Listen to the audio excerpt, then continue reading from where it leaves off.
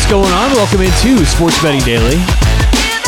How are you on this Monday? Happy Monday. Today is January 10th. It's Championship Monday. Georgia, Alabama tonight for all the marbles.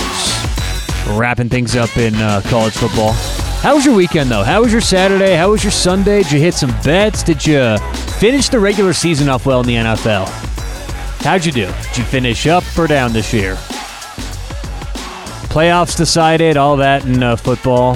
So it was a good weekend, big weekend. Actually, our quick picks, as we do every Monday, we'll recap the quick picks. 5-1 weekend, giving some games out, so that was nice. And like I said, tonight's national championship. So what we'll do on today's show is recap the quick picks over the weekend quickly. And then I will give a preview and a pick for tonight's national championship game. I do have a like for the spread on tonight's game. So we'll go in depth. I'll let you know what I think about tonight's game and day of preview. So that's going to be a lot of fun. But first things first, special thanks to Better Edge. Online, betteredge.com. Experience what VIG free betting means, what it's like to get rid of that minus 110. Because I'm telling you, whether you're a professional, a seasoned pro, or you just started betting yesterday, everyone benefits from making their bets with Better Edge. Now, really, VIG-free betting, what that looks like is if one side is minus 115, the other side's going to be plus 115. So it's just getting rid of the exact reason that makes it so tough for most of us to win betting sports. Check them out online, betteredge.com, BETTOR, edge.com, like sports better. Put in promo code SHARP when you're signing up. That'll get you a free $10. It lets them know we sent you, and you'll start having more fun and making a ton more money betting on the sports you love. Online, betteredge.com, promo code SHARP. All right, so let's get to it. On the weekend, 5-1 for our quick picks. And for those new to the show or those who just found us recently, on Fridays, what we do is we give some look-ahead picks, some look-ahead numbers for the weekend. And then Saturday morning and Sunday morning, we kind of solidify things, go over the picks we gave on Friday, and then let you know if there's any value day of. There rarely is in like the NFL or maybe the NBA, but sometimes we find value in the morning for those games. And we like to give out our best picks. And I know you guys have things to do over the weekend. You like to get the picks and go on, so that's what the weekend quick picks are all about. But this weekend, like I said, 5-1 for our quick picks. On Saturday, we, I guess here actually, including the Friday show. So it was 5-1 over the weekend. Friday we gave out, because I thought we'd canceled one of our NFL games on Friday. Oh, we actually did. We have a little note here. We did hit an over. We hit the Broncos Kansas City over. So I guess it was a 6-1 weekend. Hey-o, 6-1. All right, so on Friday, we gave out Broncos Kansas City over 43. We gave out a 2-team teaser, which was our only loss of the weekend. We took Washington football team and the teaser from 7-1. That won, but we also had the Patriots. And that didn't end up going our way. So Patriots lose, end up blowing our perfect weekend. So that didn't win. That was the part of the 2-team teaser that didn't cover. And then the other game we gave out that day, well, we actually gave it a couple more. We gave out Rams -4, and we ended up buying off of that on Sunday morning. If you want to know why, listen to yesterday's show. We came off the Rams on Sunday morning. And then the last game we gave last Friday was the game I'm going to give today on our preview. So I'll save that in case you didn't hear last week's show. But the winner on Friday, Kansas City and Denver over 43. The loser was a 2-team teaser, Washington and the Patriots. On to Saturday, 3-0 on Saturday. We had Clemson on the road, +2 against NC State. They won outright. That was in college basketball. We had the Dallas Stars in the NHL. They ended up winning on Saturday.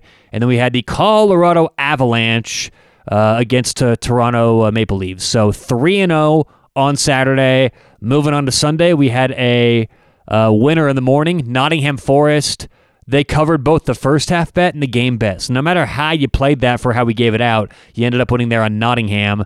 The St. Louis Blues ended up winning their game. And then, like I said, the 2-team teaser we gave out on Friday, which was played yesterday, ended up losing. So 6-1 on the weekend. Hopefully you all jumped on those or had a nice weekend yourself. If you missed the shows, didn't make any of the bets, hopefully you had a nice weekend yourself. All right, let's get on to it. Let's get on to the national championship coming up tonight. Georgia, Alabama. in what's going to be, I think, a really good game at Lucas Oil Stadium. So the line has moved from last time these two teams played in the SEC Championship.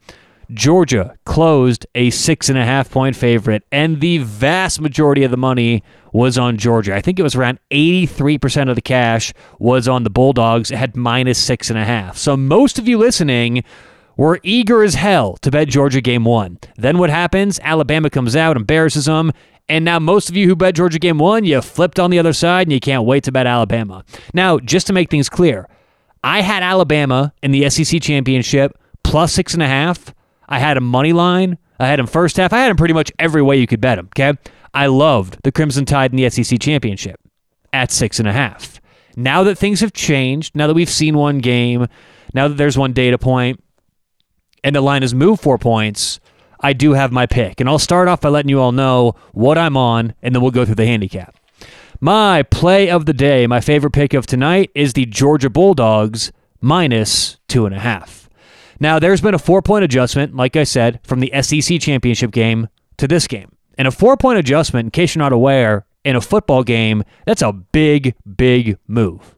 Okay? Now, it may not seem like 4 points if you're saying, what are you talking about, Tyler? You score a touchdown, that's 7 points. 4 is almost half that. That's not a big move. But that is a huge move. When you look historically at the way lines act after we see what teams look like, this is a big move. And you can easily compare football, basketball, baseball, hockey, soccer, and get these kind of equivalent ratings for what happens after one game. And another way to say one game is one data point if you're looking at this from a math point of view.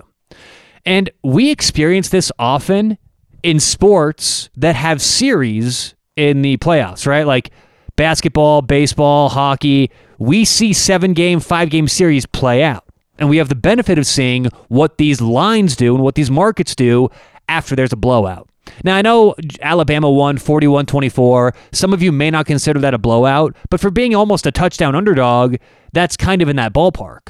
And so Alabama, after essentially embarrassing Georgia in the SEC Championship game, right, it was really funny. I saw a Twitter poll done, or a Twitter, whatever, just question done by a pro sports bettor. I think it was Brad Powers. I'm not exactly sure who did it. I know I follow Brad Powers.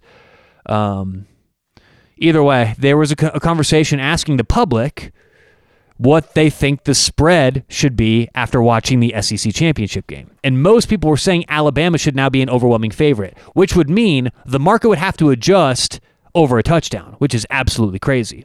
So back to the other sports, NBA, NHL, MLB, baseball. What we see, or Major League Baseball, what we see in the playoffs is whenever there's a blowout, similar to how Alabama blew Georgia out the first time they met this year, whenever there's a blowout, you see almost no movement in the market. Zero. If the Lakers play the Dallas Mavericks in the playoffs, and I know the Lakers aren't doing well, just work with me in this hypothetical. Lakers are playing the Dallas Mavericks in the playoffs. Dallas is -3, and they win by 30. You know what game 2 is going to be? Probably Dallas -3, maybe 3.5. Okay? Unless there's an injury or some other change, or they're moving venues or something like that, right? Some cause for the line to move like that, like an injury again, or they're going back to play in LA or whatever, okay? But if it's in Dallas, game 1, Dallas is -3, they blow the Lakers out. Game 2, they're going to be -3 again, maybe -3.5. Same thing in baseball. If you get a matchup and the Yankees are -150 against the Red Sox, and the Yankees win 15-0, well, they're probably going to be -150, -160 the next day. Now, baseball's slightly different because of pitchers, but my point here is the market, which is far smarter than people, well, some people give it credit for. The market collectively is actually pretty intelligent. And the market usually is not off that much. And the market says after an NBA blowout, after an NHL blowout, after an MLB blowout, after these games end up in a blowout, you don't adjust that much because nothing's really changed that much and the market wasn't off that much to begin with. And if you're telling me, if you're right now saying to your radio or podcast or whatever, Tyler, you know what? You want to know a difference? Those sports aren't football. You're talking about basketball. You're talking about hockey. First of all, it's an analogy, but the same thing happens in football. It's not like football's some magical different sport to where one game means so much more. And by the way, just because the season is structured 16 games, though the single elimination of playoffs, that's the way they've created urgency by one game, but that doesn't change the math behind one game, okay? If the NBA suddenly said, okay, everyone's 16-game season, that doesn't mean a blowout has more weight in the NBA, or it means more. Or if in our example, if there's a 3-game series, or let's say there's a 1-game series in our basketball example, okay, where the Mavericks are -3 against the Lakers, and it's just a one and done like football. And let's say the Mavericks blow them out, win by 20 or 30 points, and we don't have the opportunity to see a line.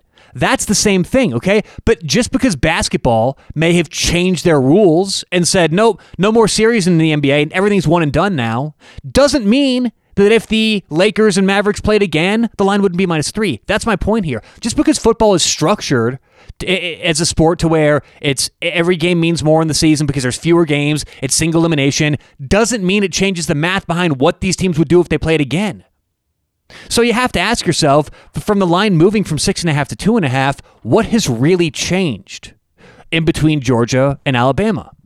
So here's what's changed that I've found between the SEC Championship and this game. Both teams have exposed their game plans for how they play each other. And this is a big negative for Alabama because Georgia, even though they were talking about winning the SEC Championship and how important it was and blah, blah, blah, just look at the film, look at the numbers, look at the tape. They didn't do anything they normally wouldn't do during the regular season. And if anything, they scaled it back a little bit. There were more passes to the running backs. There were more passes to the tight ends. They got more conservative, especially on offense when you talk about Georgia.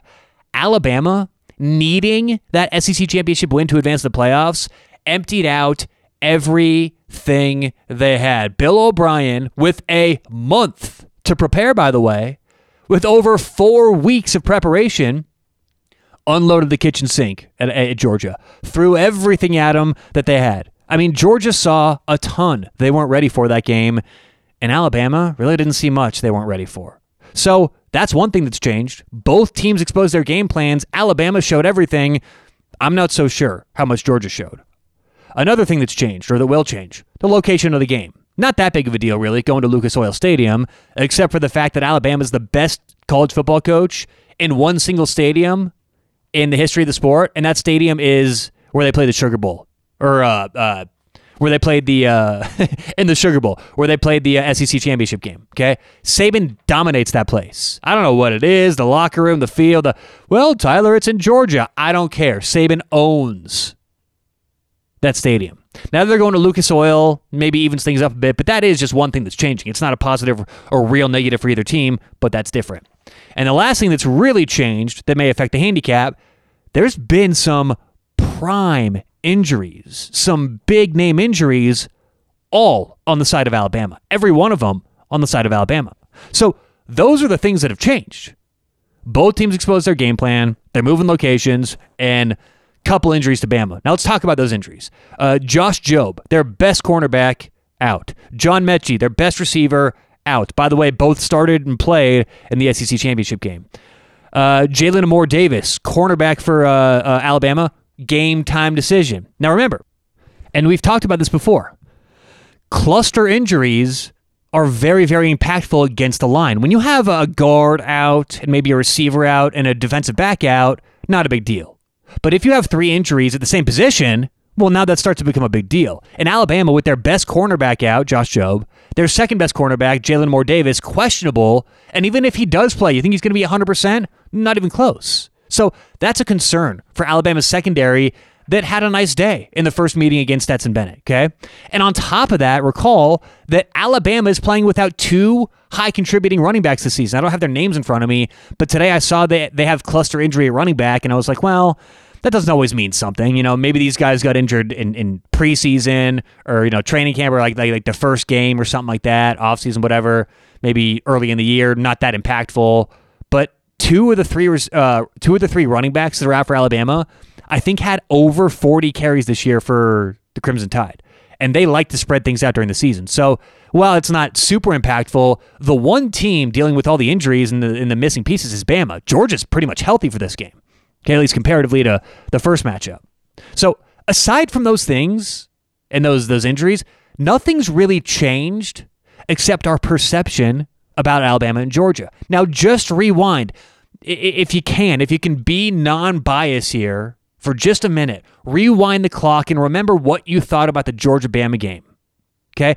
Most people who I talked to, most people in the country, this proved itself in the sportsbook numbers, most people thought Georgia would win. Why? Because Georgia blew out every team they played this year in the SEC. They allowed just over a touchdown a game. They looked so good and so dominant. What's changed? What's changed? They've played the best coach in the history of the game within a very elite team in a vulnerable position where they showed everything.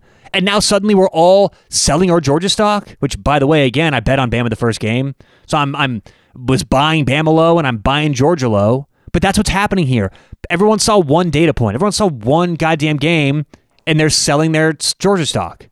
I don't understand that. Aside from what we just talked about, nothing has changed between these two teams. Okay, nothing. And if anything, you could say Jordan Davis, Georgia's defensive lineman, is an addition in the health factor. But let's move on. And let's talk about what I think needs to happen if my pick wins. Because Georgia is capable of beating Alabama. They're capable of making the changes, but what are they going to have to do? First off, let's start off with Georgia's defense, because I think a lot of the handicap comes down to Georgia's defense. Most of the handicap, in my opinion, does. And remember, Georgia's defense was number one in practically everything before the Alabama game. Okay, so Georgia's defense, historically all-time great. They can't have the same kind of game they had in the SEC championship. I think they gave up 21, maybe 24 points in a single quarter. That can't happen again. So a lot of this comes down to Georgia's defense. They've been the backbone of this team all year long.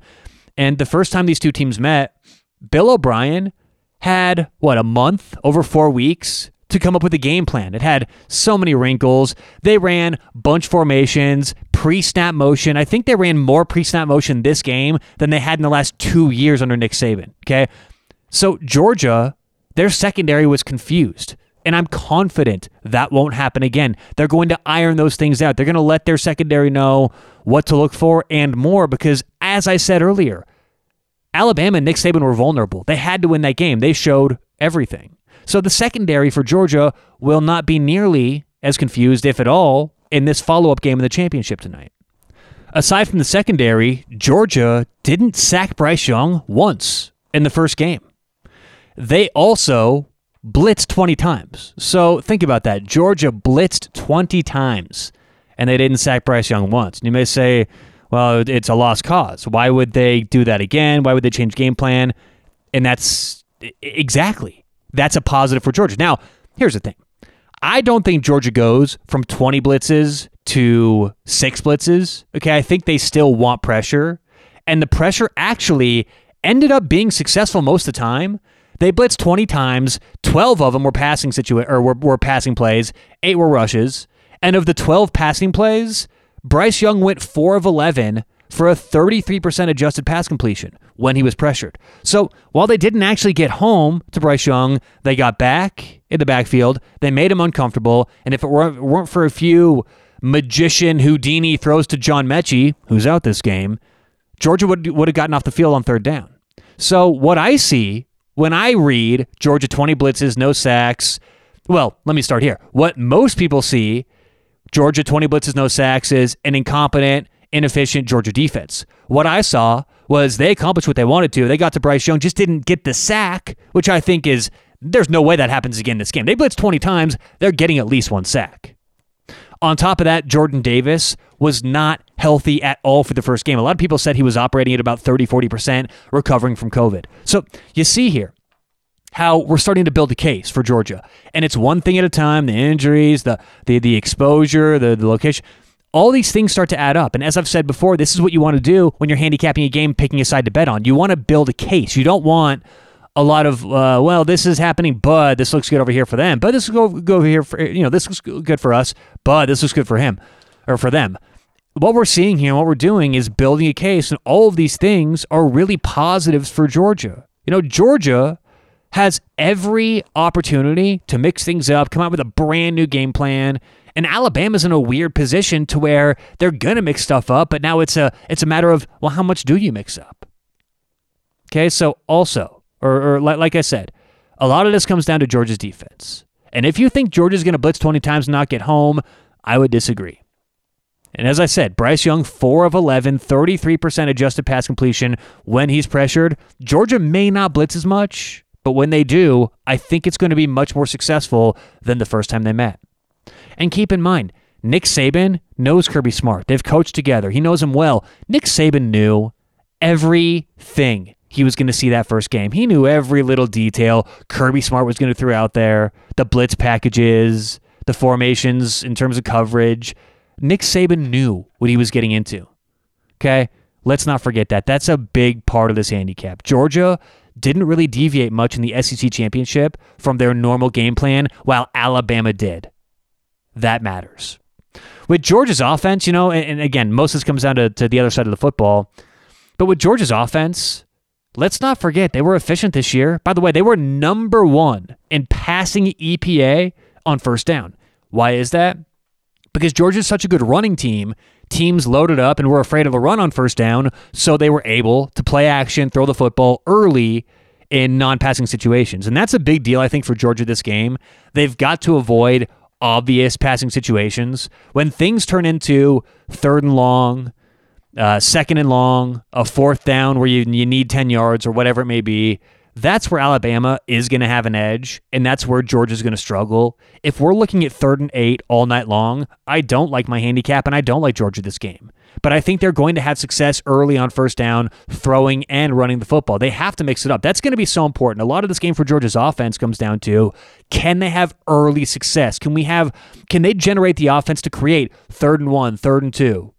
Okay, that's going to be so impactful because Alabama's great on 3rd down, both offensively and defensively. You can't take anything for granted. Georgia has to be comfortable. And if they're comfortable, that doesn't mean playing from behind. That doesn't mean forcing them or being forced to throw the football. What that means is running it, eating the clock, being efficient, and making the other team guess, what are they going to do on 1st and 2nd down? If Georgia gets in obvious passing situations, it's not going to be a successful night for the Bulldogs, okay? That's what I think. But overall, Georgia has all kind of adjustments to make, which is a good thing. They can do this, they can do that. They can run the same game plan they had last time these teams met with a couple wrinkles. They could bring an entirely new set out. They could do a little bit of each. That's why Georgia's free here. Georgia didn't show a damn thing in the first matchup. They've got a lot up their sleeve. Offensively, Alabama's not going to know. And defensively, all the adjustments in the world, and they saw what Alabama wanted to do. And on Alabama's side, look, you don't think Nick Saban knows what we're talking about? You don't think he understands he's going to have to mix the game plan up? Of course he does. But it's a different place to be. This happens sport to sport. You think these brilliant coaches in basketball and hockey, when they blow out a team, it's the same thing. You don't think they understand you need to shuffle the deck for the next game? But it's so much harder when you had success. It's so much more difficult because now you're playing the game of, well, how much do we save? How much do we keep? How much does Bill O'Brien want to keep of his last game plan because he spent a month prepping for that game where he's just going to have about, week and a half for this game? It's different. It's a very different situation.